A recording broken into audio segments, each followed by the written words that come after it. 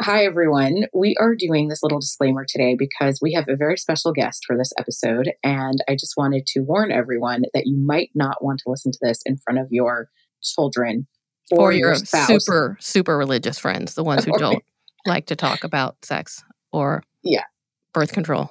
Yeah. So we're just letting you know in advance that this is not a political story and this is not about Israel. And so just watch. There's a little bit of that in there. But you should be careful you listen to this. Yeah, it's not Jewish. It's not Jewish dominatrix in Germany.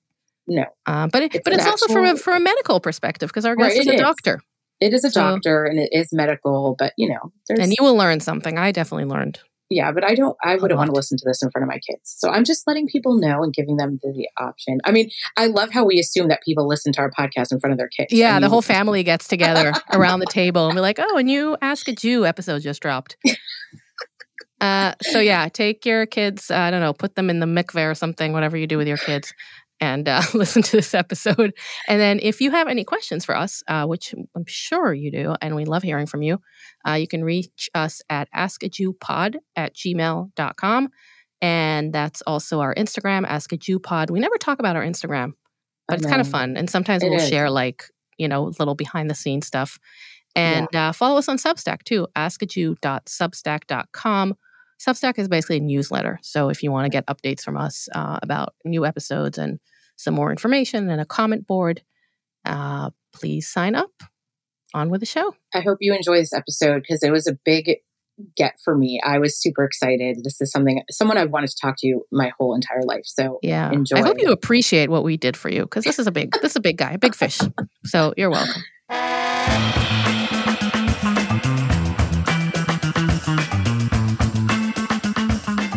Hi, welcome to Ask a Jew, where a secular, sinful Israeli, that's me, speaks to her holy religious friend. I'm Yael, here with Chayalea. We are the Nancy Pelosi and Dianne Feinstein of Judaism. Dibs on whoever's younger. Oh my God, they're both ancient. But one is younger. I looked this up. I just don't remember which one. Probably Nancy Pelosi. Yeah, I'll take her. Well, great. Thanks. Yeah. So I'm basically like dead in a wheelchair sitting in Congress. I'm not exactly competing in the Olympics, but... Anyway, who cares about that? We have such an amazing guest this week. Well, if I could go back, excited. If I could go back to my 16-year-old self in 1996 and tell myself that I would have Dr. Drew from Loveline on my podcast, I don't know what I would do with myself. I'm just excited we have a doctor. I know. I'm sorry. Everyone told me I should not fangirl with you, but it's really hard for me. So welcome, Dr. Drew, to Ask a Jew. Pleasure to be here. I get Yael doesn't know who I am. That's what I get. She was not here in the 90s. So I was not here in the 90s. I grew up in Israel with very limited access to pop culture. I always say we're like 10 years behind. That's true. Yeah. Well, I just want to take 2 minutes to tell how I found you because it's a pretty funny story. Because I grew up in an ultra-Orthodox home, in a Hasidic home. We didn't have any media, really. We didn't listen to non-Jewish music, anything like that. But I found out about Beverly Hills 90210. That was my entry point into pop culture. Mm-hmm. And I fell in love with Jason Priestley. And I snuck a Tiger Beat book once that I bought at a gas station. Remember they had those Tiger Beat magazines? Oh, yeah, of course. That was a special edition just about Jason Priestley. And in it, he said that his favorite radio station is K-Rock 106.7 in Los Angeles. So for my bat mitzvah that year, Orly Leitner bought me a Walkman for my bat mitzvah.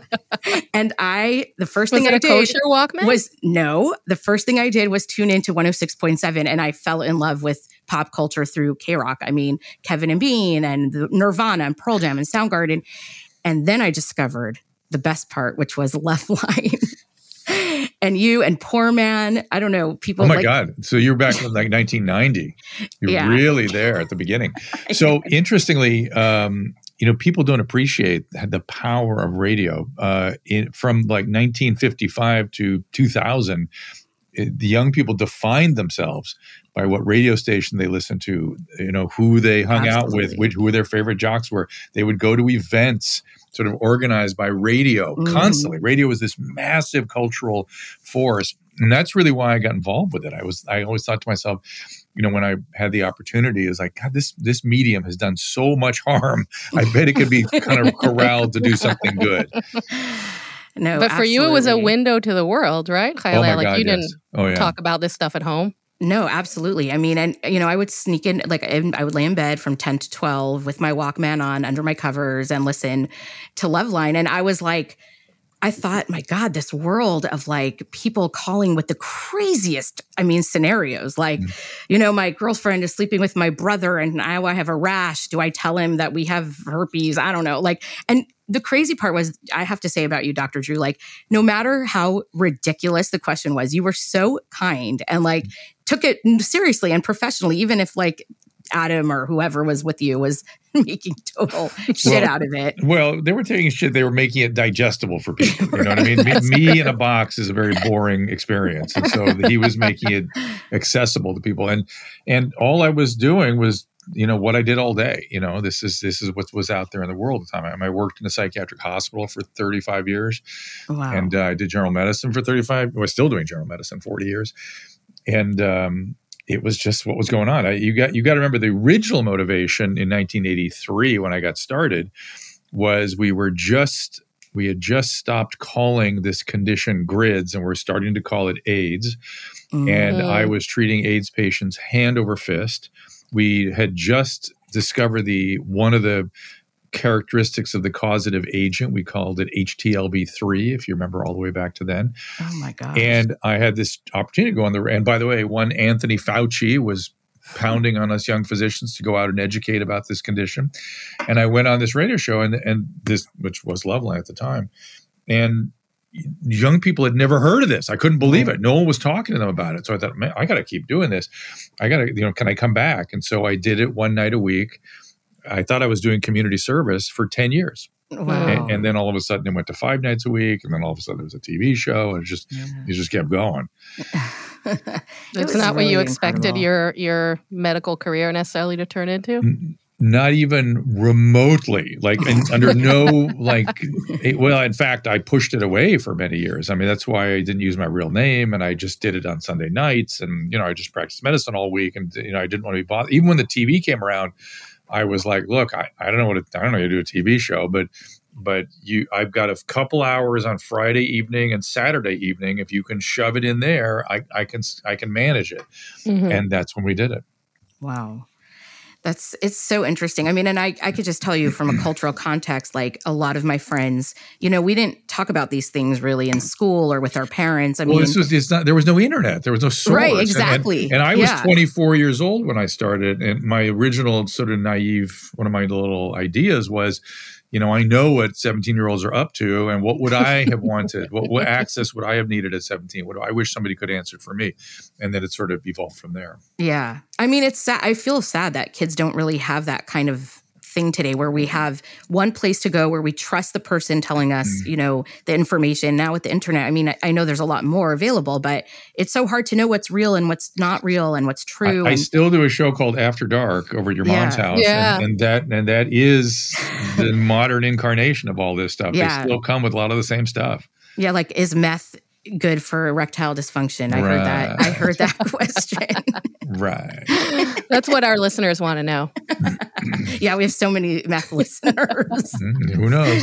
Yeah, but it's not just the questions. It's also, I think, your reaction to the questions too is like, I was listening to a few episodes before and somebody asked a question and something that I could relate to. And then I was like, oh, but is he going to freak out or is he going to be like, oh, that's a very common problem, So it's like having overhearing these conversations that you're not necessarily having with your friends or definitely not your parents or especially as a young adult. And what people always miss in these kinds of programs is ultimately these are medical questions. This is a medical show.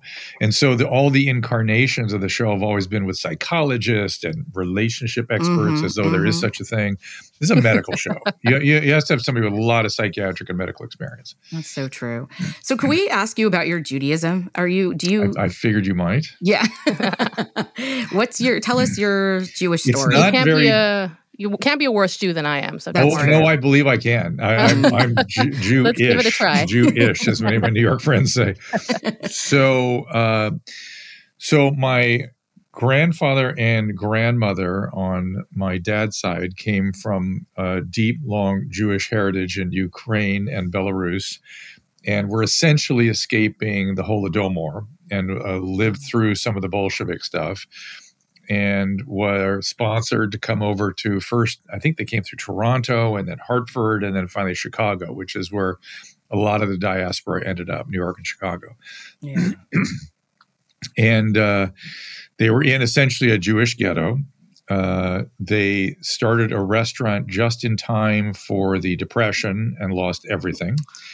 And along comes my father, who was thoroughly traumatized by all that. And of course, had to communicate that to me in profound ways. So that still is under my skin too. I lived the diaspora and the Depression through my family. And he was raised, certainly not Orthodox, but also not Reform or conservative. It was just sort of what immigrants were doing. Right. And so when he got out here in Southern California, he thought he'd found the promised land and married a Shitza. And she allegedly converted. However, I never saw any evidence of that. So I think it was by a name only. And I was raised, originally to be able to navigate his extended family, which were out here. A lot of them were out here. And there were regular Passovers and, gatherings and reading letters from the old country. And, there were still a lot of people back in the Ukraine. And they all just called that Russia. I was always told I was Russian. I was Russian. Right. I was Russian. It's only recently I found out I was actually Ukrainian. And the branding thing now. Yeah, and Belarusian, which, I think maybe there was a lot of Belarus-Ukraine couples going on back then. I don't understand. Some matchmaker had that all sort of wired up or something. Very weird. And so I was raised until about third or fourth grade, probably fourth grade, to be able to navigate his family. So I went to Saturday school. I was at the Wilshire Boulevard Temple all the time. I did not get bar mitzvah. There was suddenly a massive abandonment of my education and Jewish life when I was 9. Just like it came to an end. It came to a stop, a close. My uncle, his brother, and his kids, who I was very close with, one of them went on, actually went to Israel and spoke good Hebrew. And then the other two, it stopped. It stopped with them, the two. And they were both physicians. And I always had the feeling that it had something to do with, and my uncle became a psychoanalyst. And that seemed to what really put a stop to him. And one of his daughters felt that they were sort of robbed of their heritage and, wished there'd been a little more, because their mom was Jewish also. So that's it. There was a connection for a minute, and then it sort of drifted away. I knew enough to navigate, but not feel comfortable. Right. So, that's so funny. Have you been to Israel? Have you ever been to Israel? My daughter has. She went on the birthright. She did birthright. Oh, nice. Good. Did she like it? She did. And then she got radicalized at college. Oh, that happens. Yes. And then all of a sudden that was all propaganda. And now she's sort of coming back into a more moderate position. Yeah, and that happens too. That's we see this arc a lot, unfortunately. And sometimes the Jewish kids are the ones who kind of, I guess, feel the need to overcompensate. Well, certainly if you were living in New York, that's sort of the thing. Yeah. And I literally would question them. I'm like, what are you talking? Exactly. What do you mean? What do you even? They're just like slogans. I'm like, what is that? What are you actually talking about? What do you actually know about these things you're talking about? Nothing, of course. Yeah. So I have like a weird question. Do you know? I mean, I guess if you probably at 9, no one told you about like the laws of like intimacy in Judaism. Like, how much do you know about that, or like the mikvah? Are you familiar with these ideas or concepts? No, only through like. That's so interesting. Reality television. Right. That's so interesting. No, because like I'm so curious what you would think about like the way we do marriage in the Orthodox world. I mean, the fact that like, I don't know, do you know that we don't touch each other for 2 weeks and then go to the mikveh, and it's all based on like the woman's menstrual cycle. And I don't know. Are you familiar with that? And apparently they don't have sex through a sheet. I learned. I thought that's the Mormons. The Mormons do that. That's the Mormon thing. I don't judge. You know what I mean? So I really don't. And I just look at the data, and things that are very structured and arranged and have lots of spiritual components do pretty well from a data standpoint. Yeah. And so we've gone all the way to the other end. It's like, I'm not sure that's good either. I don't judge. Right. No, I am a big advocate for this, actually, because I do. I mean, that's the lifestyle I live in. And I think it's really healthy for like a couple, I'm married 22 years, and it just keeps things fresh and exciting in a way that like is very uncommon, I think. Explain why and how. Well, basically, I mean, sorry, my husband listens to this, so I apologize in advance to him because I'm going to get really personal. But I mean, basically, when a woman starts her period, there's no physical contact between the husband and wife until she finishes menstruating and then counts 7 clean days. So usually you have your period for like 5 or 6 days, then 7 clean days. And then on the 7th night after, that, you go to the mikveh. The woman spends the day like preparing and getting all clean and fresh. And I mean, really, it's a really good special like going to day. The spa? Yeah. Like you have to head to toe. Everything is I can see why fresh. women would like this. First of all, my wife would just call this getting my husband out of my hair. Yeah. Out of my shit. First of all. Exactly. And secondly, there's a lot that goes on in a woman's experience that men don't quite get. And she was coaching me up the other day about how much it's this kind of thing, like preparing and having a meeting up later and kind of thing is very meaningful to her. And, and we're, 40 years into our relationship. Yeah. And, I mean, it's an incredible feeling to like, even after all these years, like mikveh night, the night that the woman goes to the mikveh is exciting. And like, it's the one night that the husband is all of a sudden very available to come home early and help and, make sure that the wife has whatever she needs to be able to go to the mikveh and make all the arrangements. And it's just, and then it's exciting because there's no touching. We don't hug or kiss, or we have separate, like most Orthodox couples have separate beds in the bedroom. And so you only sleep in one bed during the time that you can be together. Otherwise you sleep, you don't share a bed. I mean, it's really like kind of exciting. Yeah. So back to the sort of dirty versus clean. Isn't that kind of weird for you? So that's like an external explanation for mikveh. We are never, not one time ever told anything about being dirty. It's not about that. Okay. It's about a woman's cycle of when your body is, ready and like excited and interested in isn't it procreation around ovulation too? Yeah, it's because you're really going to the mikveh you're a little on the most already. Well, it's that some women do have higher sex drive in and around ovulation, but it's a way to sort of increase the probability of fertility. Right. They're off by about 5 days on average, but I'm guessing the husband is not done after one night. Right. Exactly. Yes. Exactly. There's a little wiggle room there. Yeah. Well, and that's true because you have a feeling of like, well, I'm getting my period soon, so we better get some action in the next, whatever. So it's just a nice, like, kind of fresh way of doing it. And obviously when you're pregnant, you don't do it, or when you go through. So how do we reconcile when women, it reminds me of what I hear sometimes from some of the Muslim women and their practices. They like them.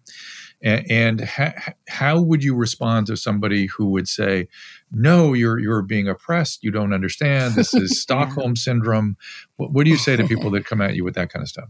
I mean, it's just talk to anyone. I mean, I get that there are some women who don't like this practice and, they have to figure it out for themselves if they want to do it or not. But if you talk to any of my friends or family or me personally, I mean, it really puts us in the driver's seat of our sex lives. I mean, I get to control when, how, where, and everything. So to me, it's the most empowering feeling. Like I feel very empowered by it. So this is this weird thing. I remember back, I must have just finished medical school. This woman from Williams College wrote a book called A Return to Modesty. Mm-hmm.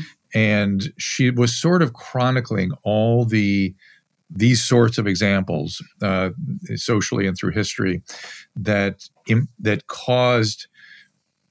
granted women power through she used the general term modesty. And we completely abandoned that in this country, did we not? Or at least largely. I mean, I work on a college campus professionally, so I have a lot to say about young girls and women. Yeah. And I mean, I find it empowering. I know that's not for everyone, and I know that it's difficult for some people, but it works. I think there's something really special about newness every month, of like the excitement of that night. It reminds me what you were saying. And by the way, this isn't, I don't judge. We're just talking about your right, practices. exactly. Yeah, totally. It reminds me, though, of things I've heard from people that retain their virginity until they get married. Right. They'll say the same. They'll report the same kind of special, exciting something. Right. And I'm going to say more so from the women than from the men, which is what you're sort of what you're expressing here too. You know. Yeah. Well, we also maintain our virginity until we get married, but that's why we get married at 20 or 21 because that's sort of the downside, right? It's like you might rush into it a little bit. And then what if you're stuck with? What if you get married and you're like not sexually compatible? It happens. It does happen. I mean, in the ultra-Orthodox world, men and women there's no physical contact before the wedding. So it's not like you can check out if he's a good kisser or you just, if you have the right chemistry and you like each other and you respect each other, the idea is that you could make anything work, if you have the right intentions, right? If you come into it for the right purposes, you can make it work. You can learn how to be attracted to each other. Dr. Drew, that you can make anything work if you have like a good connection of the mind? Yeah. Do you think you can make the emotional part work? I think that is a construct that works for some people. I'm not sure I could do that. I'm not sure. I know I can't, but I'm like not a good example of anything. But I certainly hear that. Look, Fiddler on the Roof was about this. It was but then she ran off with the communists. No. The between the matchmate, Tevye and his wife. They were like, "Do we actually love each other?" She's like, "What are you talking about? Of course we do." It's like, yeah, well, that's right. I do love you. It's like, all this together. We've built, and this is something that's I think to this point I am 100% in agreement, which is that we have lost track of the fact that marriage and long-term relationships are to build a life and to build a family. And what we focused on is the romantic connection and not the purpose, and the rich territory of what it means to build a life together. And what you're saying is building a life leads to the intimacy and the feelings and stuff, which makes some sense to me. Again, I'm not sure I can do it, but it makes sense to me that it happens.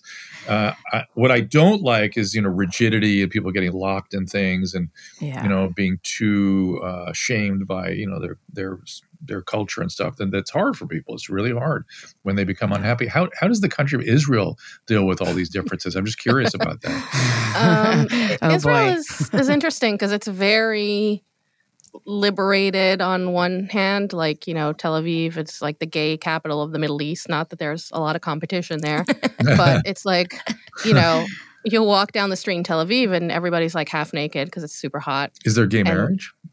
It's gay marriage is, I think, recognized but not performed. It's a little complicated because of Chayaleh's people who control the marriage institution. But there's there's a huge pride parade. There's a big there's a lot of Are they fighting for more privages? Yes, always. Okay. Fighting for more privileges. But I think in culture, we just had a Eurovision Song Contest about a week ago. I don't know if you're familiar with it. Yep. Also known as the Gay Olympics. And in 1995, I think, Israel won. And Israelis can tell you about every time we won because it's more important to us than winning a war because it's just acceptance, which is what we crave. And, we had Dana International, it was 1998 maybe, who was a trans woman. And that was before trans was even, a thing. Look at but you guys. She was representing, the state of Israel officially. So, it's a country of it's a bit of a country of I was going to say schizophrenic, but I don't want to disrespect your psychiatric background, but that's what people in Israel say about it. it's a lot of ups and downs, a lot of big differences. You can see, two men kissing on TV, but you could also walk into a Haredi neighborhood, which is something that happened recently, and see that they covered the hair products that showed women on them, like, the hair coloring, and they covered them because it was like too, Right. I guess people were on erections Yeah. because they saw somebody's hair. So, it's a country of a lot of differences, and it was founded by secular Jews, by socialist Jews. So there's something for everyone, I guess. Yeah, that's true. I guess that's the right way to say it.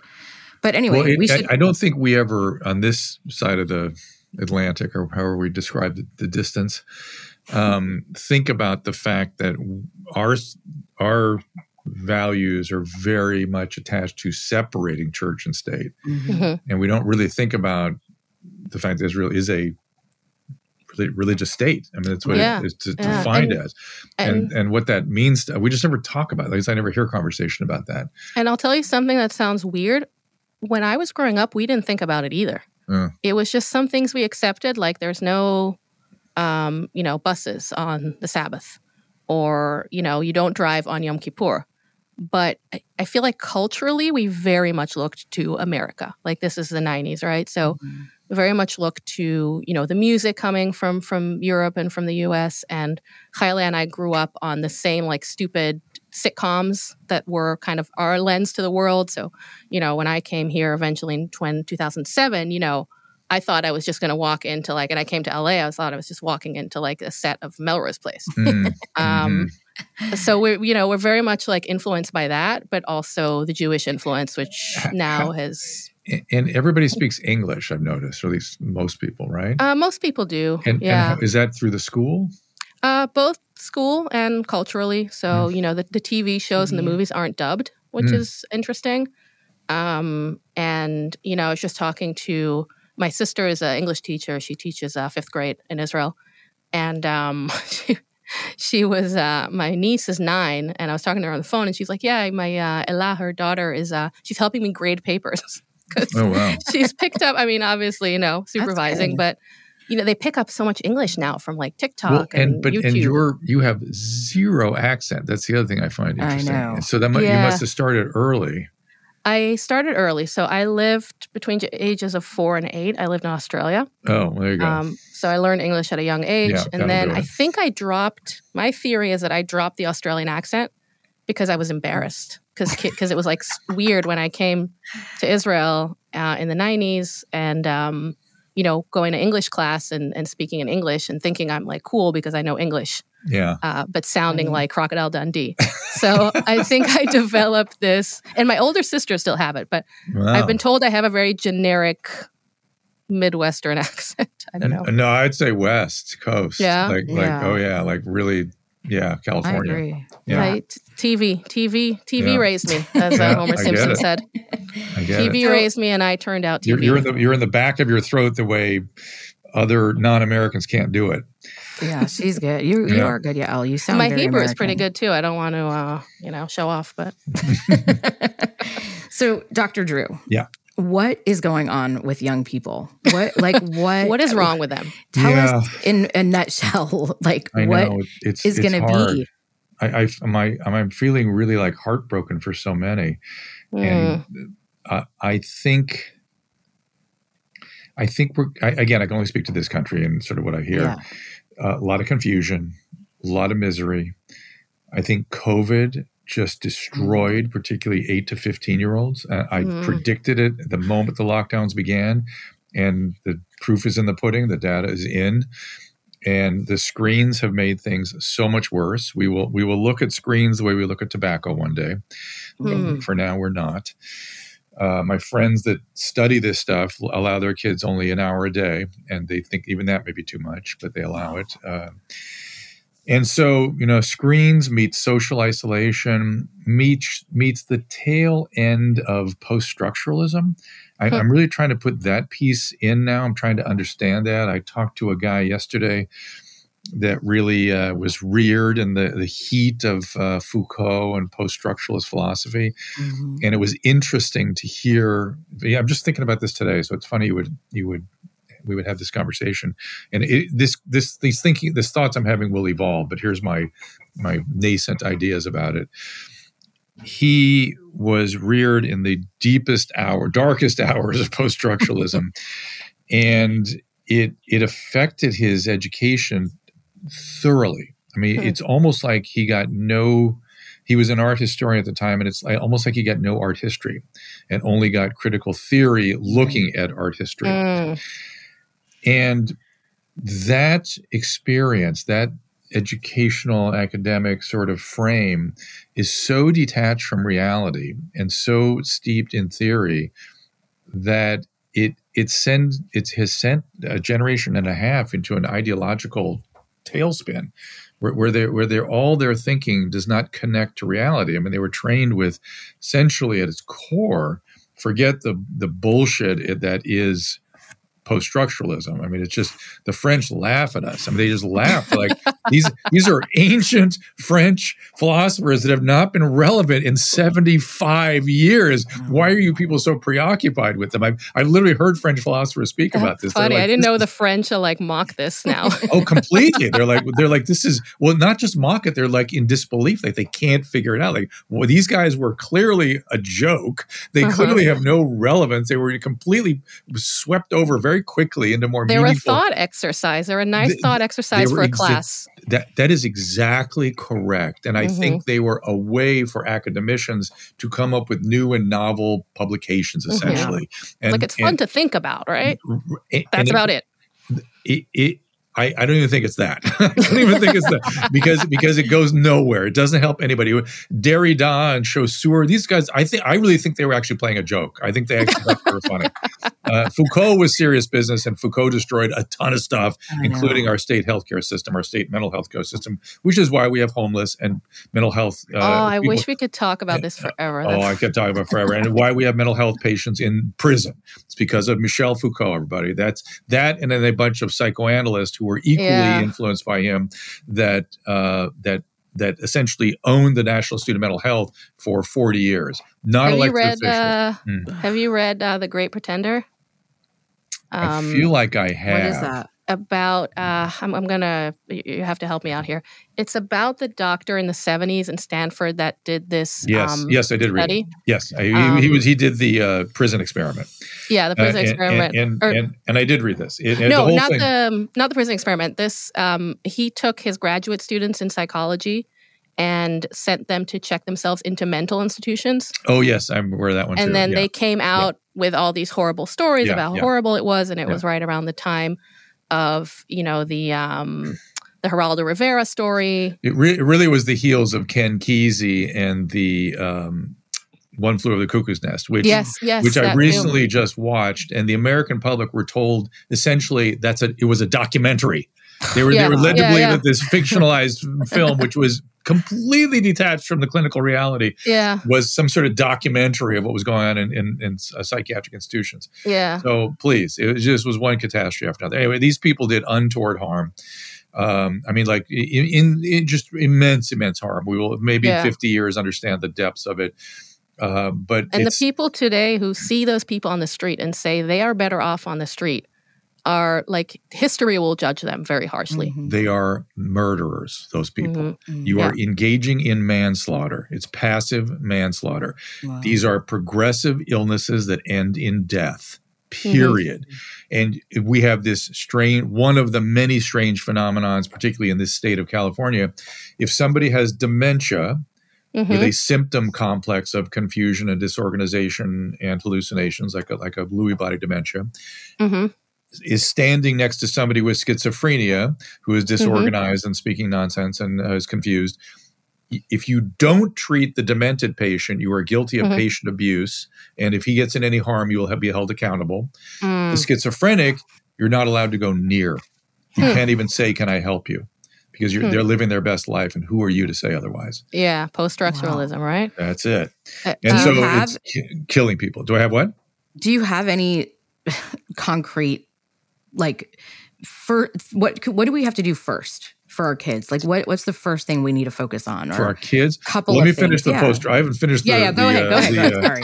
We just want to talk about homelessness, Tyler. No, we I want want to talk about homelessness. No, I want to hear it and finish. And what do they do in Israel? Do they treat people with mental illness? Of course. I wish I knew. I it's should very know different. this because my mom's a psychologist. It's very different because it's a very high trust society in Israel. So it's already a bit of But there are mental situation. There are mental institutions. I remember going to one as a volunteer when I was in high school and meeting some of the patients there. It was also a different era, but everything's changed so much now with fentanyl and just like the drugs being 100 times cheaper and 100 times stronger. And I was there's this really cool thing. You're in LA.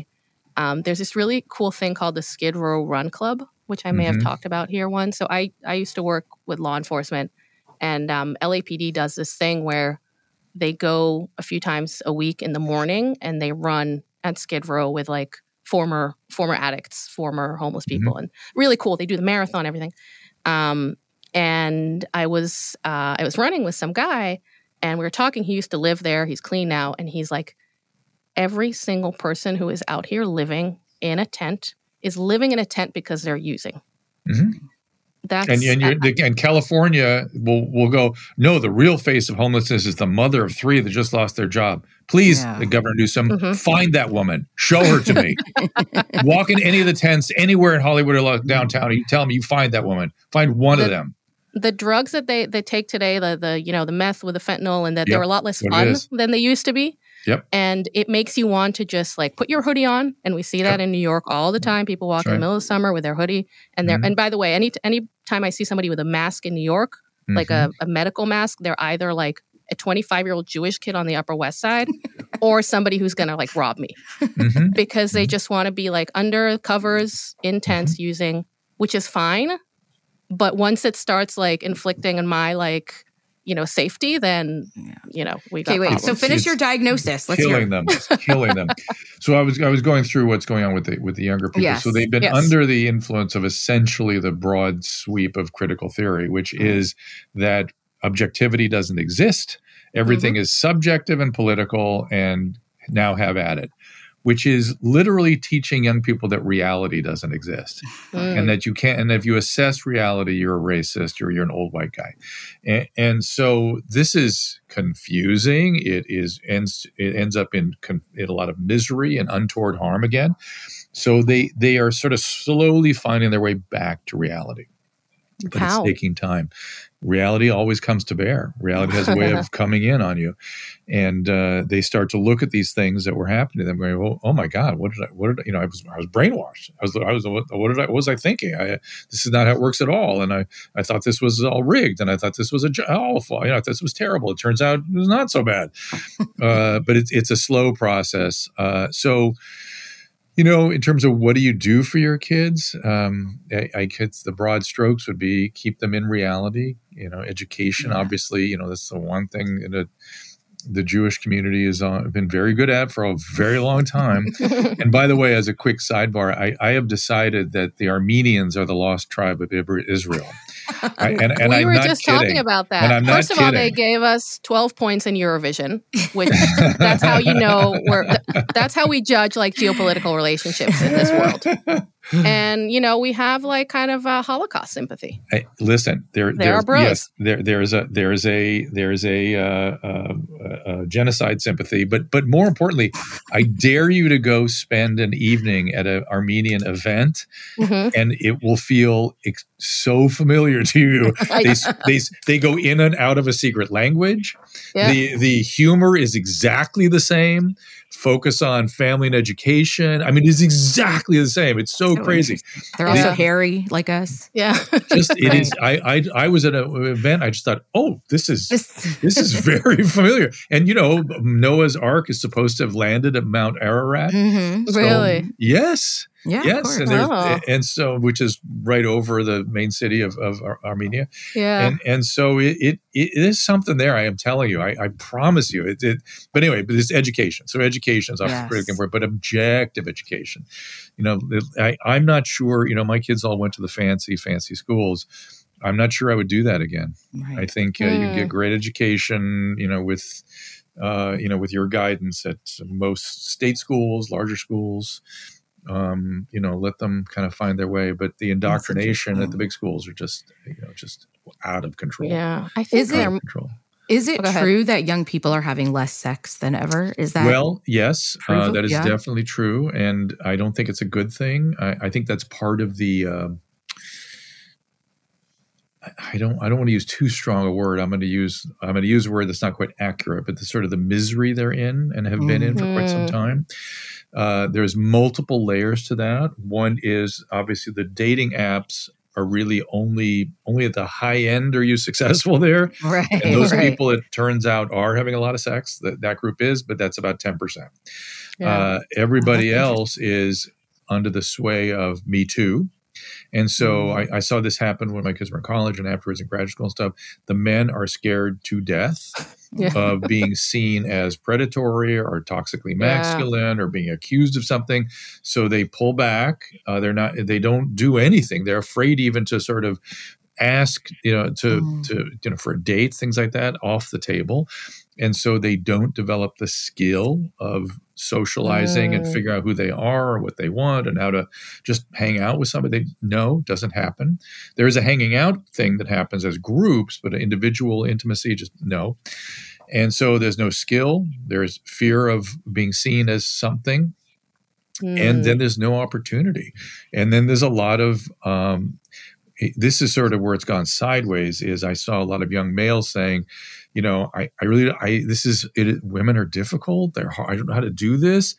I've got porn. It's okay. The porn is really good.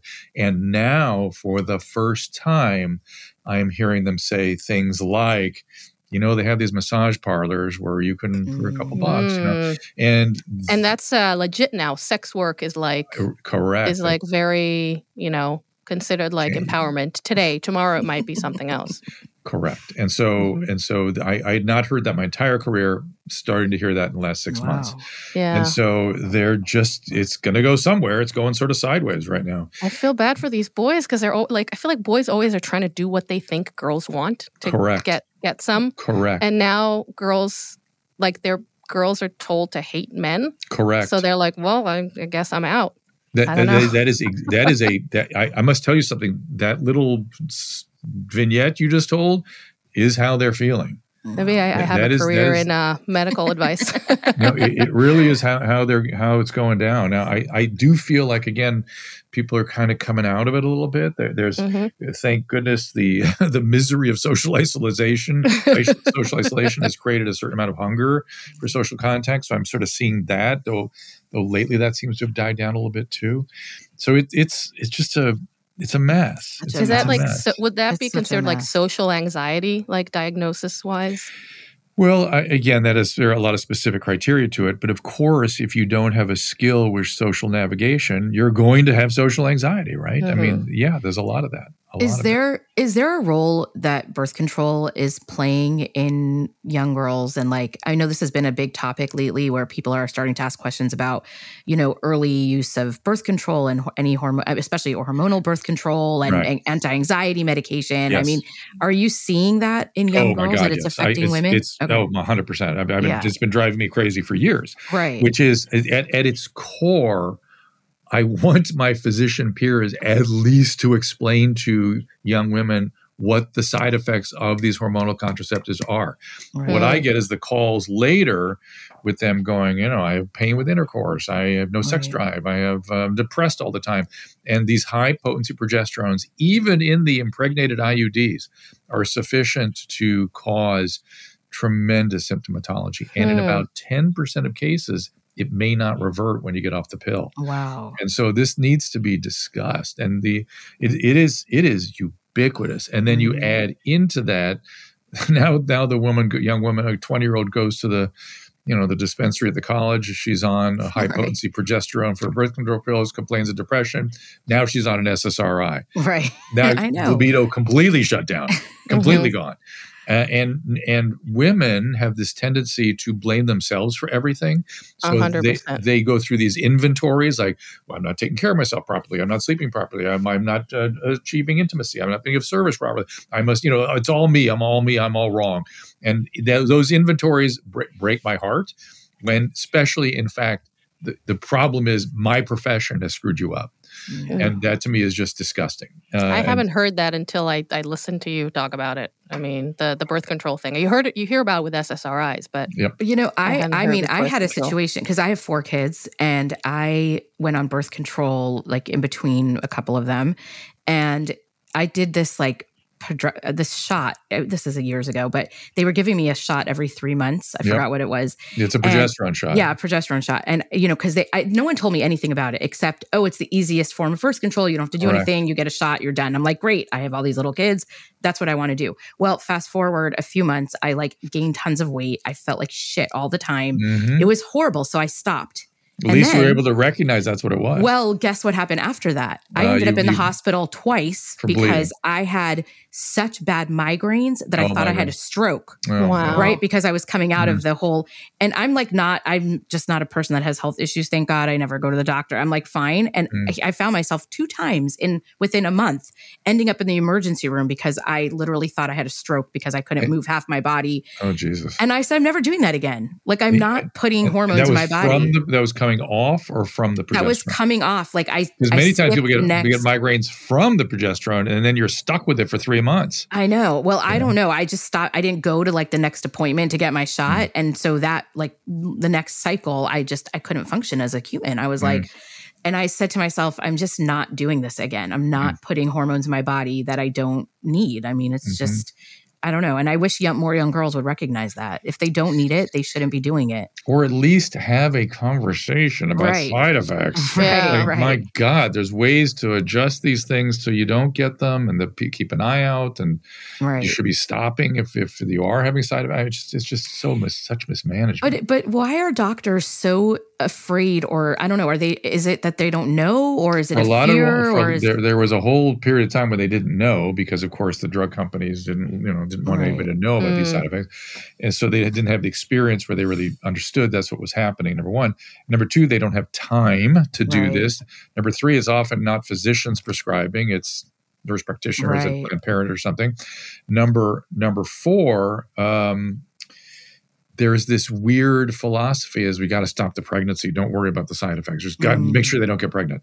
And we're doing the same thing with opiates today. Just get them on the Suboxone. Just make sure they don't die of the opiates. Just get them on. Give them the naltrexone. Don't worry about it. And because there's this over prioritization of therapeutic endpoint, the clinicians aren't even thinking about the other stuff.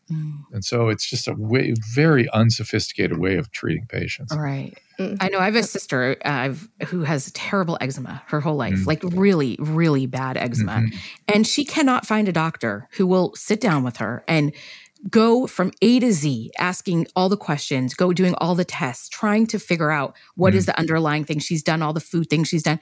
And all she wants is someone to say to her, it's hormonal or it's this or it's that. And it's she goes to every kind of doctor and she's almost given up, thinking about Western medicine and maybe it's time to just go to Eastern medicine and forget, what the doctors are helping her do. And really the reason she's doing that is she's looking for a caretaker, as you said, just somebody to sit and pay attention.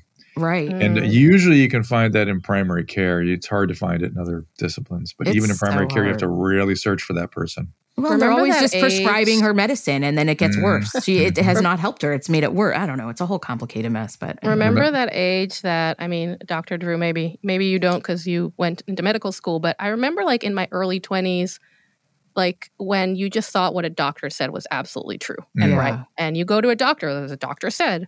I think I learned about second opinions from TV. Right. And COVID thankfully blew that all apart. Yeah, well, just also growing up and being actually, a lot of people. But we've actually, COVID made it go too far. Now it's hard to get patients to trust you. Yeah. So that's a problem too. So. Yeah, we were very good at a pendulum swings. I have a lot of friends who were radicalized by COVID and I agree with them on almost everything except that they took it to a place of kind of own the libs place, What do you mean? like, you know, they want to act out. They want to. Yeah. They just like everything that comes from the left is absolutely wrong and everybody's stupid. Yeah. There's the pendulum again. Yeah. Yeah. I don't know. I don't know. You know, it's so funny. I am always amazed when I get this country, America, and its craziness. I'm always amazed when other countries behave like we do. It's a shock to me every time. It's funny because in Israel, the thing, like the COVID lockdowns, it's really interesting. Like Israelis are they don't do what they're told. They're very, you know, but why? You know, always like raise your hand and ask the boss, like, you know, the boss will tell you to do something. But like, actually, that's a stupid idea. Let me tell you how to do it.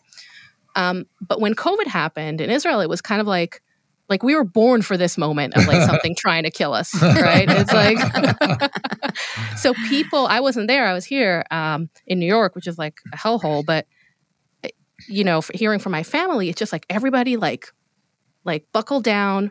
People were like sitting at home. My father, who, God bless him, love the man, but he's a little more right-leaning.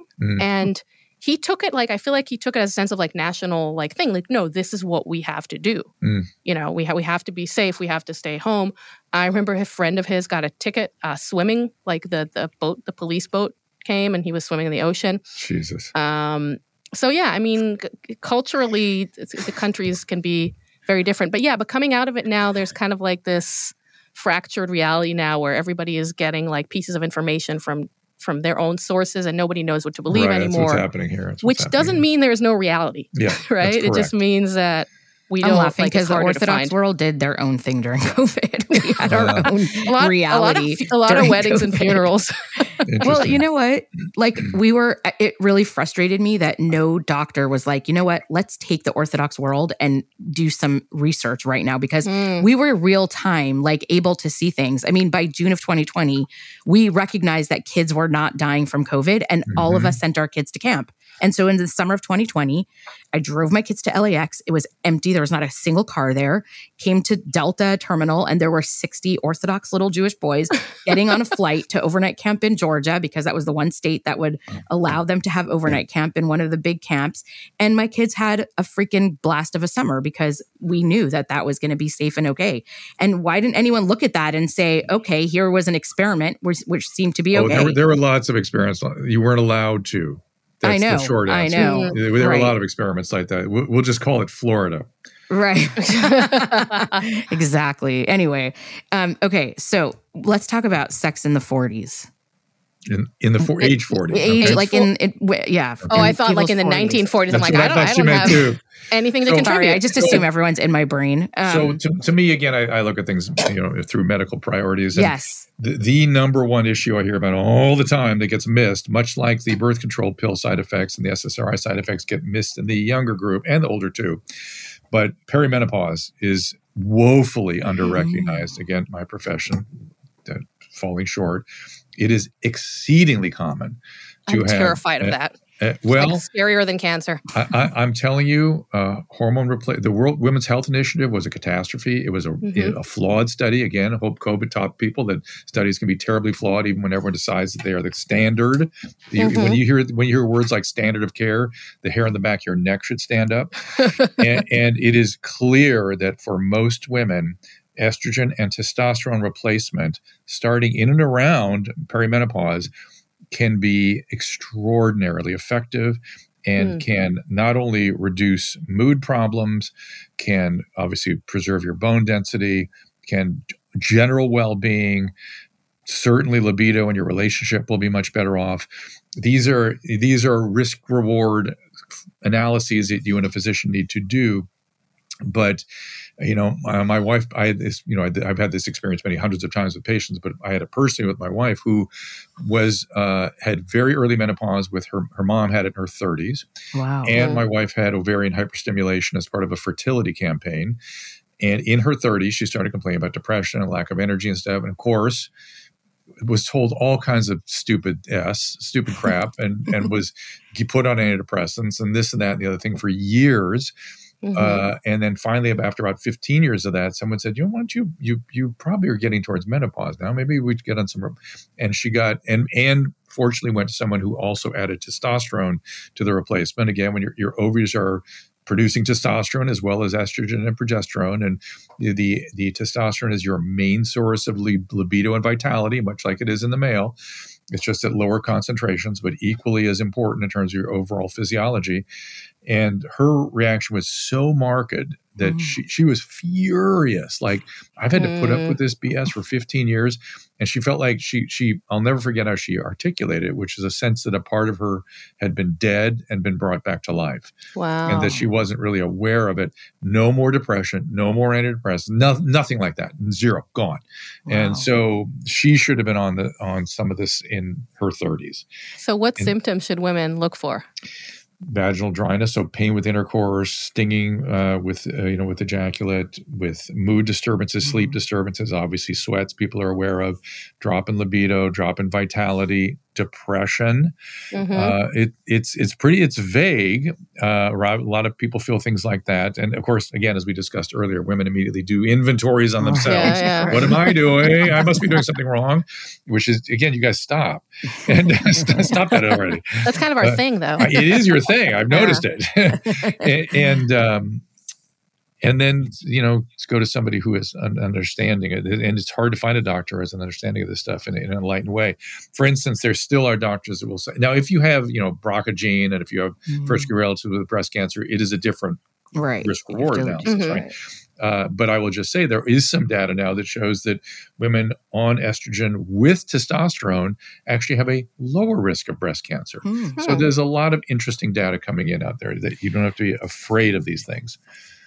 Is the myth about, I shouldn't say is the myth, I'm asking you if this is true or not, like that men and women are on such different pages when it comes to sex, like as they get older especially. Is that true?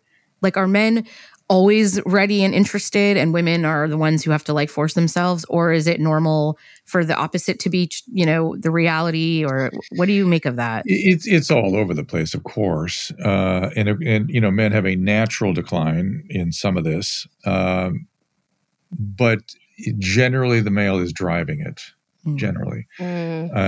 But I can't say that women are avoidant or don't like it. It's just if things get in the way of it, like these sorts of biological issues. I would say the number one thing is the biological phenomenon. Right. And I thought you were going to say that actually something else. I thought you were going to say that women work with our head too much, or so the nature of the relationship or how we feel about ourselves that day, influences everything in the bedroom. Men get used to that. If you're in a long-term relationship, you get used to that early on. that is mystifying to us, but we learn to support it. Yeah.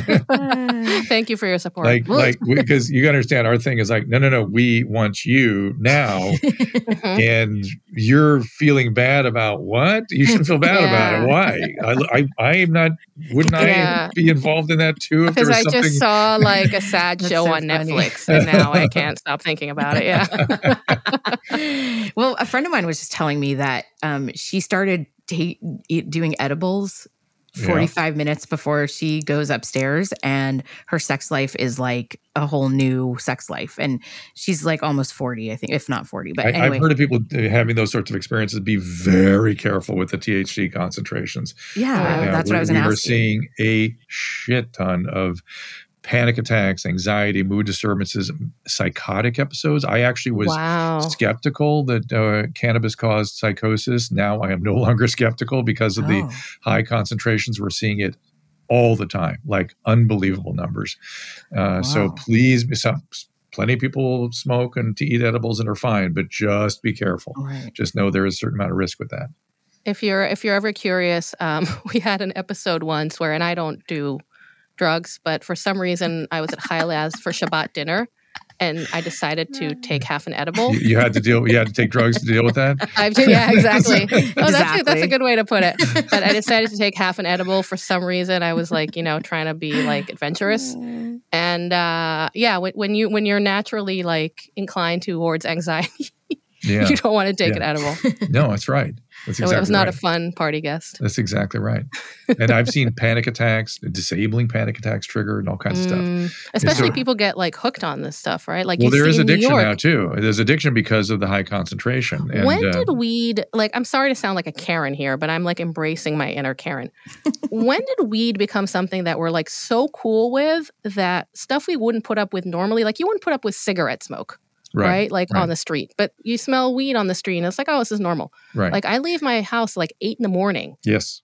And That's like the New York subway City. reek of weed. Yeah. I'm like, I know. who are you people? What are you doing smoking weed at 8 a.m.? A lot of people are doing that. That's very, very common.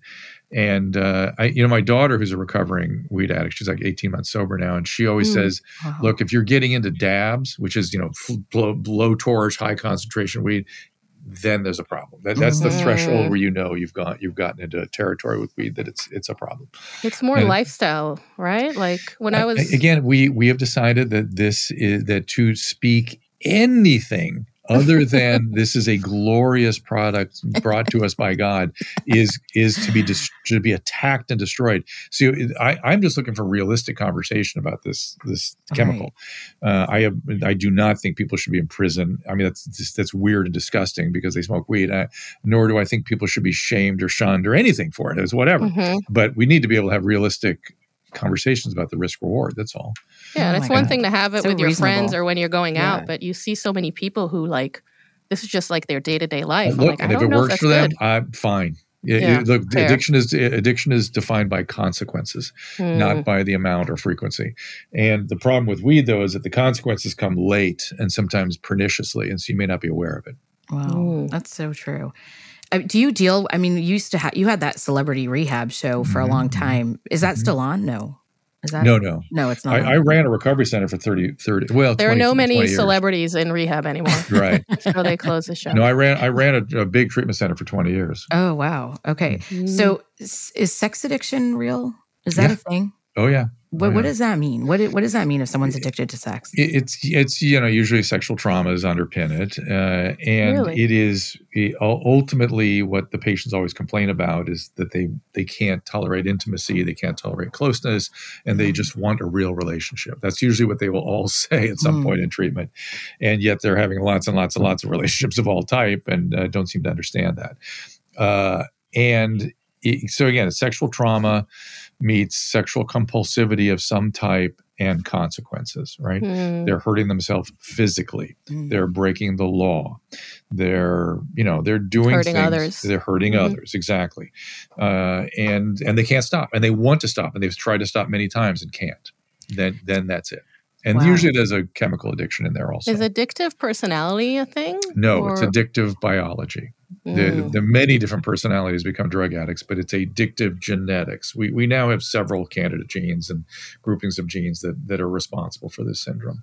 My favorite one favorite two are discovered by a guy named Schuckett down in San Diego, where he discovered that he had a cohort of sons of alcoholic fathers, and he was trying to figure out what behavior, what marker predicted alcoholism in these kids. And it was one thing: resistance to alcohol intoxication.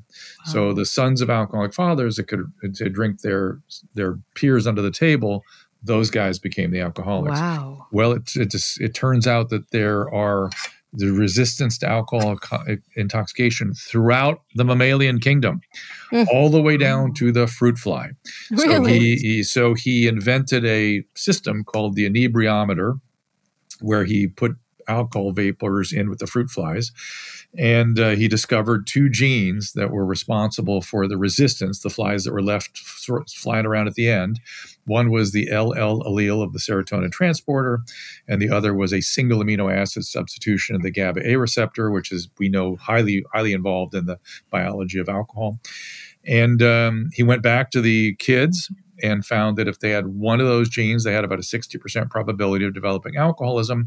But he had a couple dozen kids that had both the gene, both the LL allele and the GABA A change, and those kids had a 100% alcoholism, regardless of the environment in which they were raised. Oh my gosh! I just love the idea of a doctor getting fruit flies drunk for so work.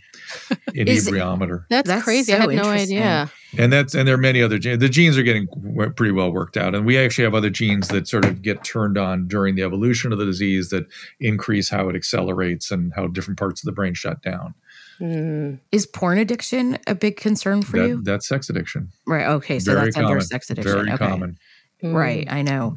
And is that like when you hear, I mean, I hear this all the time about everyone's choking each other and hitting and I don't know, making sex like scary. And is that part of porn issues or what? It is. What's that?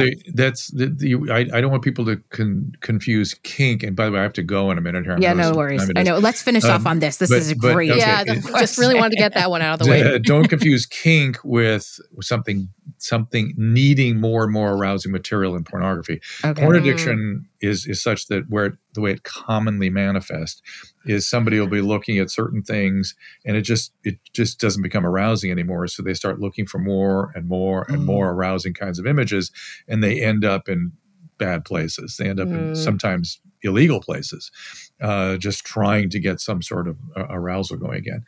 And also common in people who've had a history of opiate addiction. It's hard for them to feel satisfied. That's where the autoerotic stuff kicks in, and they can die. It's a common thing to accidentally die. Always looking for that hit of dopamine or whatever. It's not dopamine because people mistake. Let me finish with this: is you don't feel anything when you get that hit of dopamine, except your brain tells you do that again. The high part is the endorphin system. That's something completely different. It's much more complicated. The medial forebrain bundle, which is the reward system, the survival system that says do that again, that's dopamine, but it's not experienced in any meaningful way consciously other than and it's different than cravings. Craving is another experience. It's just this drive to do it again. That's what dopamine creates. It's all biology. Wow. Well, okay, we know you have to go. So thank you so much for giving us time today and coming on this show. Interesting conversation. Appreciate it. Thank you for everything you do and all just the education is really what you put out there in the world is really, really helpful. And so I appreciate I'm in this very, very lucky position that I just want to make a difference. And I've been granted this crazy career that I never expected, where doors keep opening and I keep trying different things to try to find ways to do something worthwhile. So you do, and now that you've been on this podcast, you're just going to explode. I feel like in the Hasidic this is the pinnacle. This is it. This is your breakthrough, Dr. This is what it's all been about to get here. Thank you so much. So much.